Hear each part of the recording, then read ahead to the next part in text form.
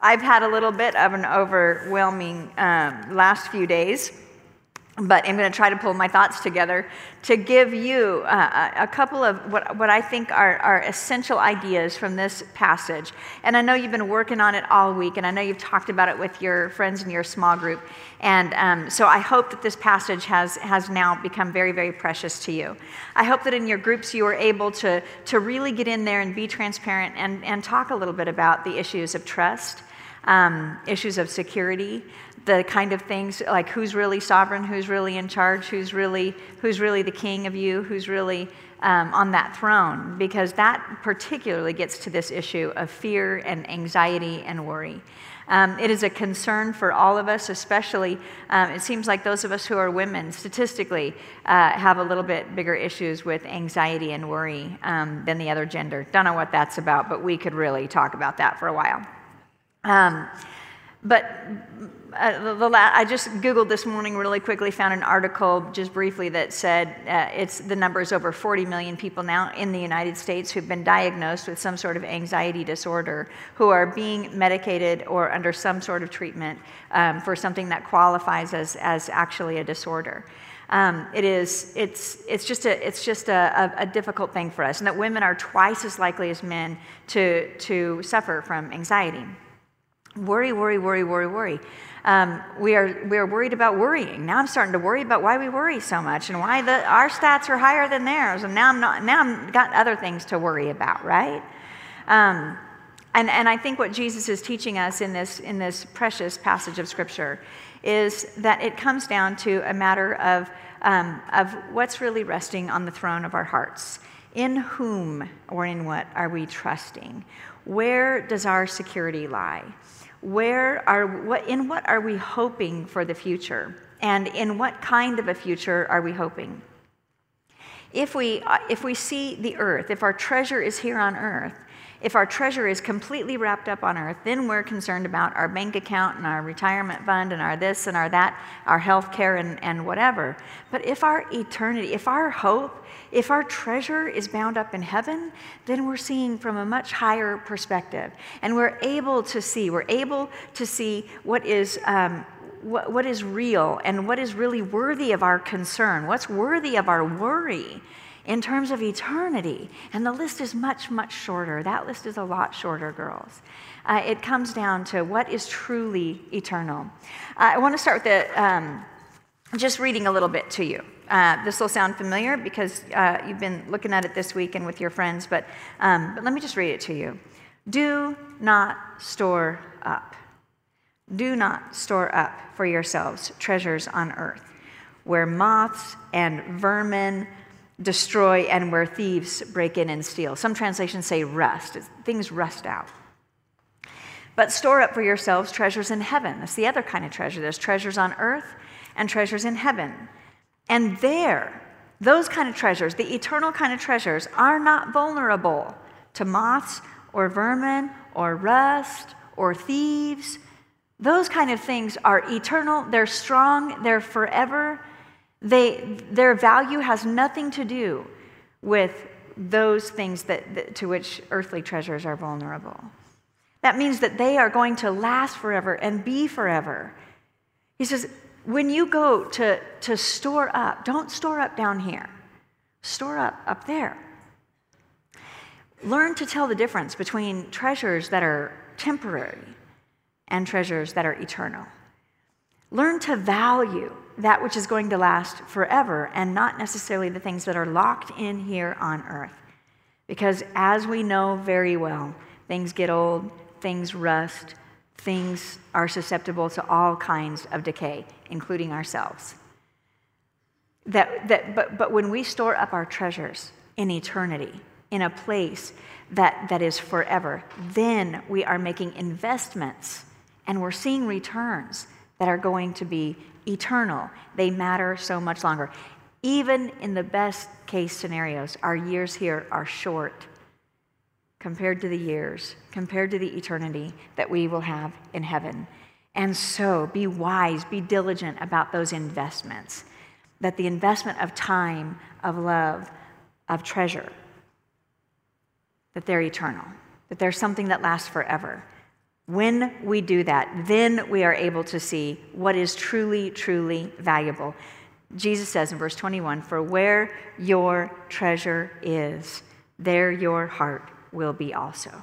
Where your treasure is, there your heart will be also. So if you're wondering about a quick diagnostic test, where is my heart?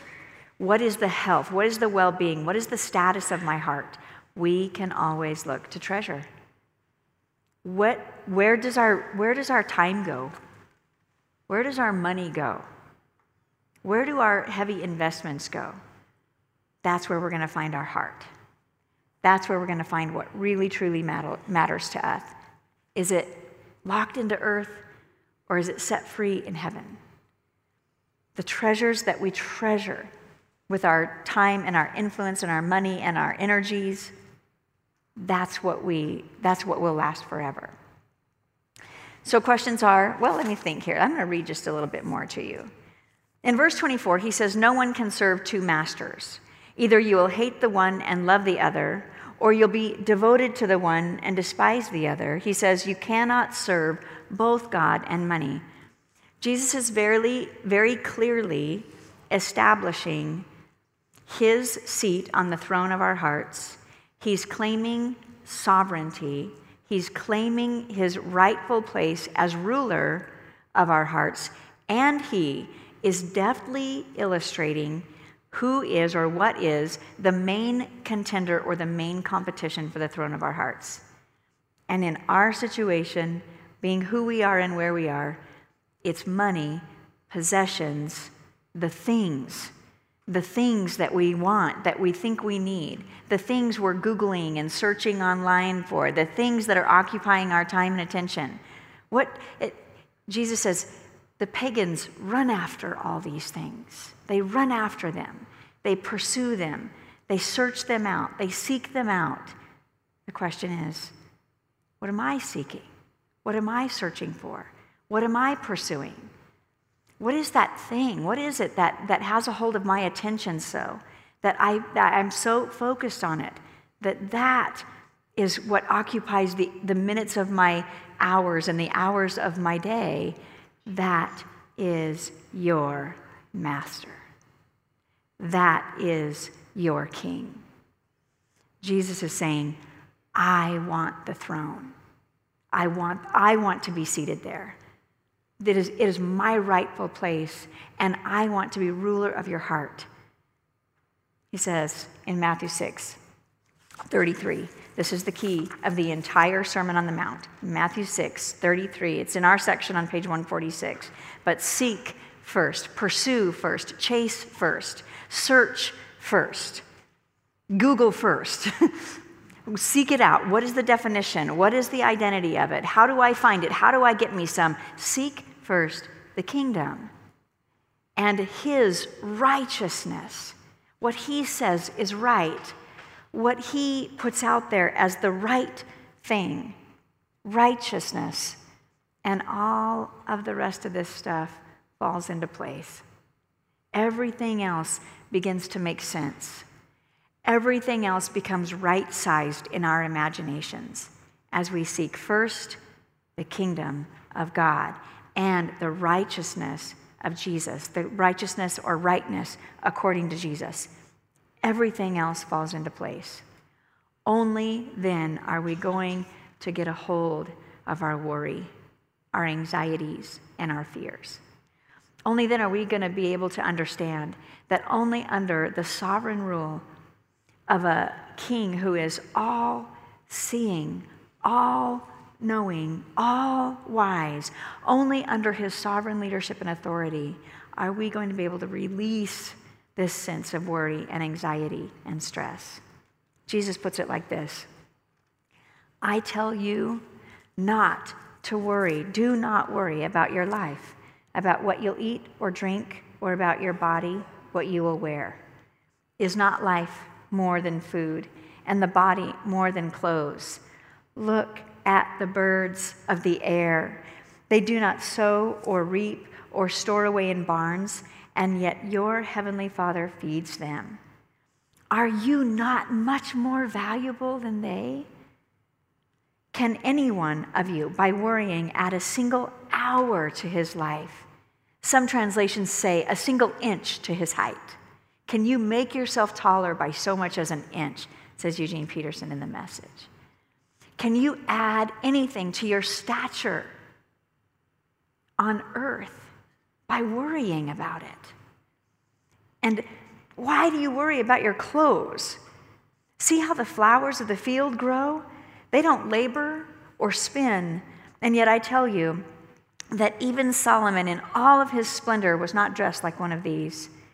If that is how God clothes the grass of the field, which is here today and gone and tomorrow is thrown into the fire, will he not much more clothe you, O you of little faith? So do not worry, saying, what shall we eat? What shall we drink? What shall we wear?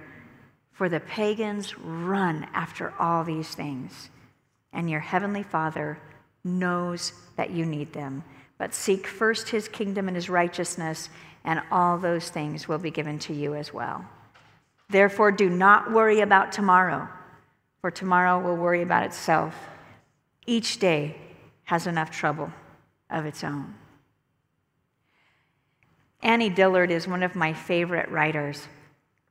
She wrote a little essay on the Gospel of Luke and included Luke's version of the Sermon on the Mount in her analysis. She remembered, as she was studying this section of Scripture, that in her Sunday school class, when she was a little girl, there were pictures on the wall. You might remember them. If you grew up in church, you've seen pictures like this. Little pictures on the wall of pastoral scenes. You know, they were watercolor pictures, right? Of pastoral scenes, people kind of milling around hillsides with, sheep and here and there, and there's usually some body of water. You can only assume the Sea of Galilee off in the distance. And Jesus is standing there like in a bathrobe, and he's teaching this serene-looking pastoral group of people who are there gathered on a hillside.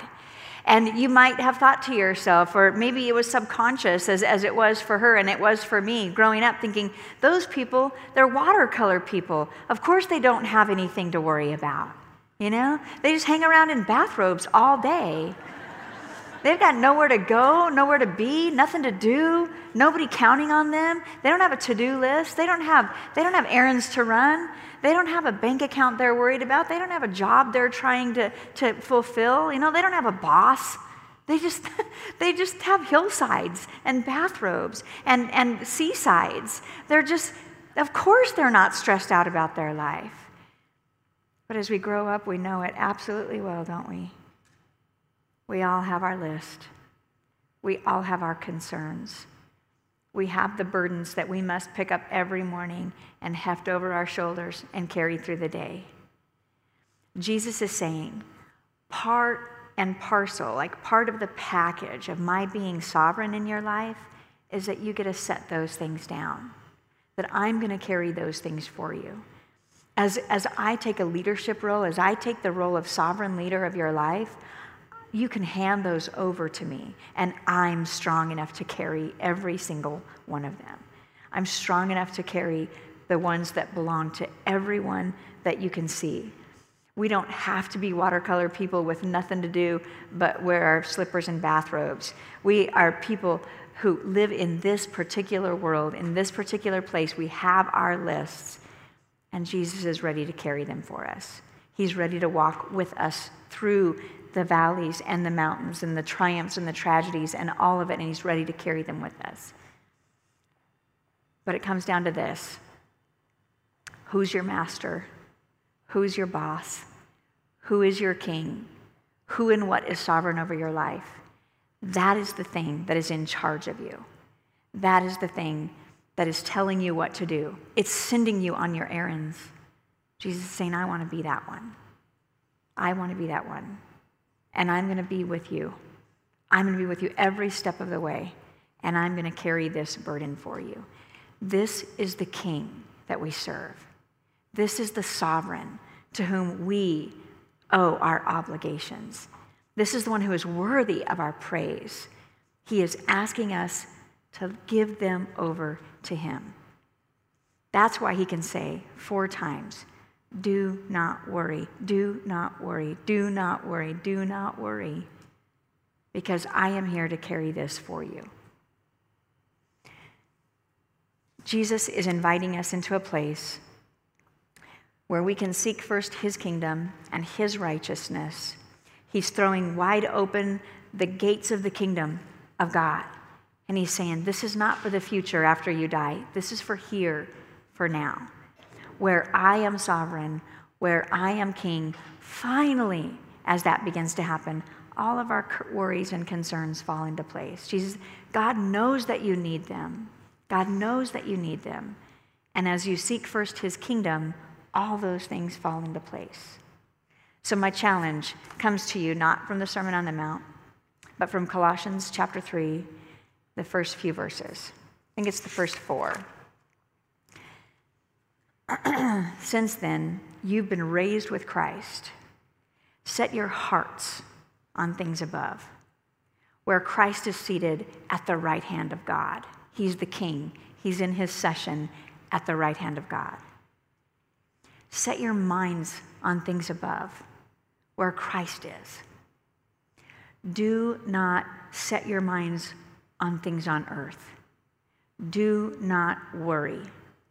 Do not confine your mind to earth, but instead set your hearts and set your minds on things above. This calls for spiritual practices, some of the things that we've been talking about in the last couple of weeks in the Sermon on the Mount. Prayer, fasting, petitioning God in different ways. Those are the kind of things that we can actually do as daily exercises to bring our attention around so that our minds and our hearts are focused on things that are above. I love the way the Apostle Paul says it in Colossians chapter 3. Set your mind. Just as an informal exercise, if you were to think about the last thing you set your mind on, or the last thing you set your heart on, what was the last thing you said, I must have it? Are you driving it right now? Are you living in it right now? Are you wearing it on a finger right now? Are you wearing it on your butt? Is that the thing you set your heart on? Is that the thing you set your mind on? Usually, when we set our hearts on something, usually we end up in possession of them, right? Here, Pastor Paul is saying, set your hearts not on things of this earth. There's moths and rust and vermin, things that threaten and destroy everything that is confined here on earth. But set your hearts on things above. That means start each day setting your heart on things that are above. When you look over the events of your calendar, set your hearts on things above. When you examine and consider and think about the meetings that you'll have, the intercession, the kind of conversations that you'll have with friends throughout the day, set your hearts on things above. Think about the eternal value that is potentially available to you in all of those interactions, all of those intersections between friends, between family, spouses, loved ones. Set your minds on things above. Dedicate the powers of your mind, your study, your intellect, the time you spend reading, the time you spend focusing on things. Set your minds on things above. And we begin to find, that as our minds are set free from earth, they're loosed in heaven, and our worries begin to fall into a rightful place. Our eyes begin to see more clearly. We begin to be able to right-size our worries and concerns. It seems to me, the best treatment for anxiety, the best treatment for worry and stress and care is reimagining our King, sovereign, ruler, leader of our life. Let me pray for us as we go, and I'm going to pray for a sense of peace that is beyond what is even possible on earth. I'm going to pray for the kind of peace that's available only as we submit ourselves to Jesus. Let's pray this way. King Jesus, be gentle with us as we train ourselves to submit to you, to surrender to you, to trust your leadership, to look to you for our future, our security, our hope.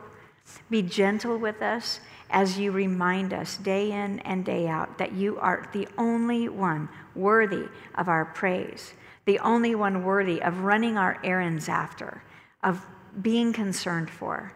I pray that you would help us to trust you so that we may then be able to see things from a kingdom perspective, to be able to see things that are right-sized in our imaginations, that we won't be overcome by worry or stress or the concerns of the day, but rather that we would constantly be reminded of your loving care. And we pray it in the powerful name of King Jesus. Amen.